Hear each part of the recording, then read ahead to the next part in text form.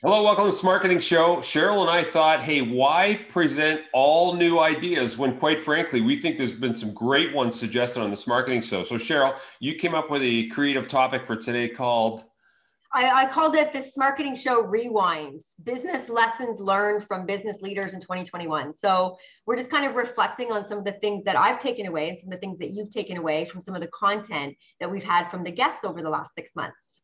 so many great guests and so many great ideas. And as I always say, ideas are only as good as their execution. So we thought we'd focus in on 4 specific guests and 4 specific comments we think you can use right away. Let me start with the one I selected first from Scott Clary. Now, here's a guy I think if you're in sales or marketing, put him on your list in terms of who to follow, especially on LinkedIn. He covers the map, great content.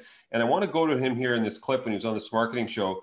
Because, Cheryl, as we activate more and more business-to-business salespeople on LinkedIn, let's say, and you create all the content for companies' social channels, we have heard from customers, hey, my reps may not be engaged in terms of the movement, in terms of the digital sales model. And so let's listen in now what Scott suggested. So easy, so practical, yet so seldom done to get your people up on social media. Let's go to Scott's clip now.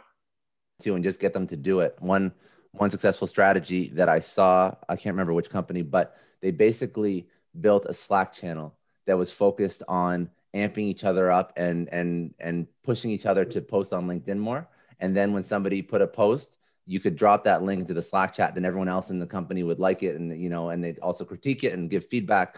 And that's just one way, right? Just a channel in your company that promotes social selling or social media or posting more often. And not everyone's going to be comfortable day one, but you start to get that built into the culture of your company, and it'll pay off in 6 months or 9. So there you have it, folks. I mean, who can't set up a Slack channel to get your people involved and let them know what's going on, what's being posted? Cheryl, what's your special guest comment here coming up? My first message that I wanted to talk about, because it really hit home with me, the guest for this particular show was Joey Davenport, and he works with an organization called Hoopus Performance Network in the United States. He focuses on trustworthy selling. And he talked about something called the calculated pause.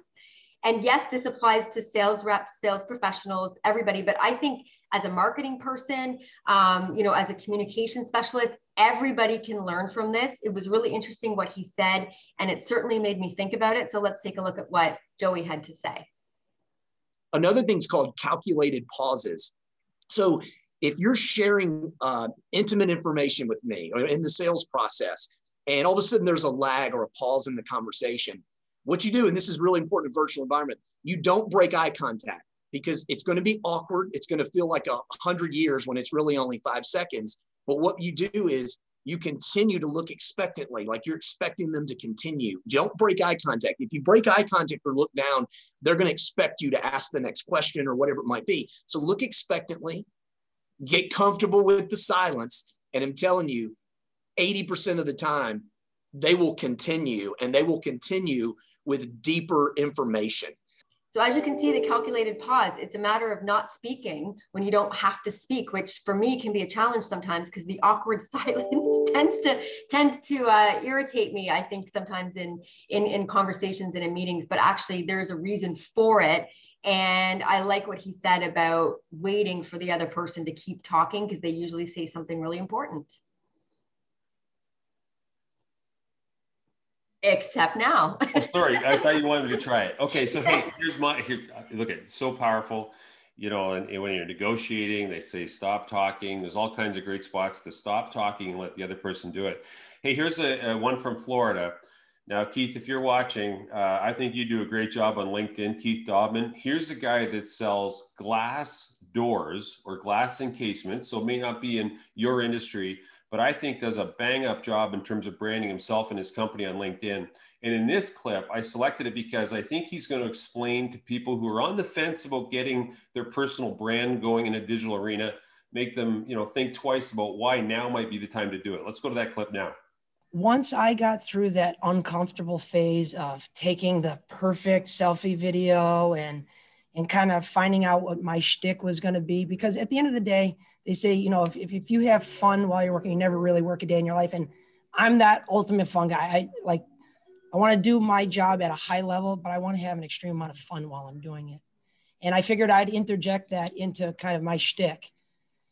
And what ended up happening was, as I started gaining more followers, I started becoming more credible to people when I'm going out on the jobs. I was able to, I guess it gave the illusion that I'm more of a professional because I'm blasted all over social media, but I was able to leverage that into my favor when it became between me and a competitor of mine, and they haven't seen anything that he's doing online. They don't know him.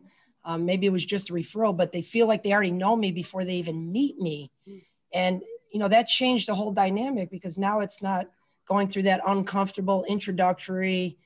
They already kind of really know who they're getting once I get there. So the expectations are already set. Well, there you have it. Great points, Keith, in there about building trust. And I agree 100% with what he's saying, folks, by the way. People are looking at you now online in many cases before, during, and even after the buy cycle. And here's a guy I think that's on the mark with a great point there. Thanks so much for sharing that, Keith. Now, who have you got coming up, Cheryl? So my last pick was one we just had on a few weeks ago, actually. He's a behavioral performance expert, Randy Taylor. And I really liked what he said around how sales professionals are rewarded, and his idea behind not rewarding dollars that you're bringing in, but rather activity, and why that's a big mistake in terms of being rewarded over dollars within the sales industry. So let's take a look at his take on that. What I've always found was wrong with sales is that we spend way too much time rewarding dollars and not activity. Because, what ends up happening is that the people who are the quick starters, they may have their own natural market. They may have been coming from a company. They're bringing some good clients over. They get all the recognition. They not only get the paycheck, they get the awards, they get the accolades, they get, the emails boasting about how well they're doing. And then the people who are, maybe don't have that brand new natural market, they're, entering the workforce and they're trying to succeed from the ground up, and it's crickets. They're not taking home the money. They're not getting the accolades. They're not getting the applause. And what happens to them, right? Their brain starts to tell them they're not very good at this. And those are the people who are the winners. So I think that if we really start to examine, sales from a human behavior perspective and start to really reward the activity, because at the end of the day, what's the greatest statement ever in sales? You make the calls, you make the sales. Yeah, so I couldn't agree more. I think that, there are sales reps out there that are pounding the pavement. They're doing the calls. Maybe they're not generating the same revenue, but I don't think that we can, disregard the effort that goes on in behind the scenes, even if we're not seeing the revenue being generated yet. And that's the key word. And, it applies in so many ways. I mean, it's not just sales, but a lot of times people aren't rewarded for activities in different areas. I can remember when I was selling at Xerox early in my career, I'm in my early 20s.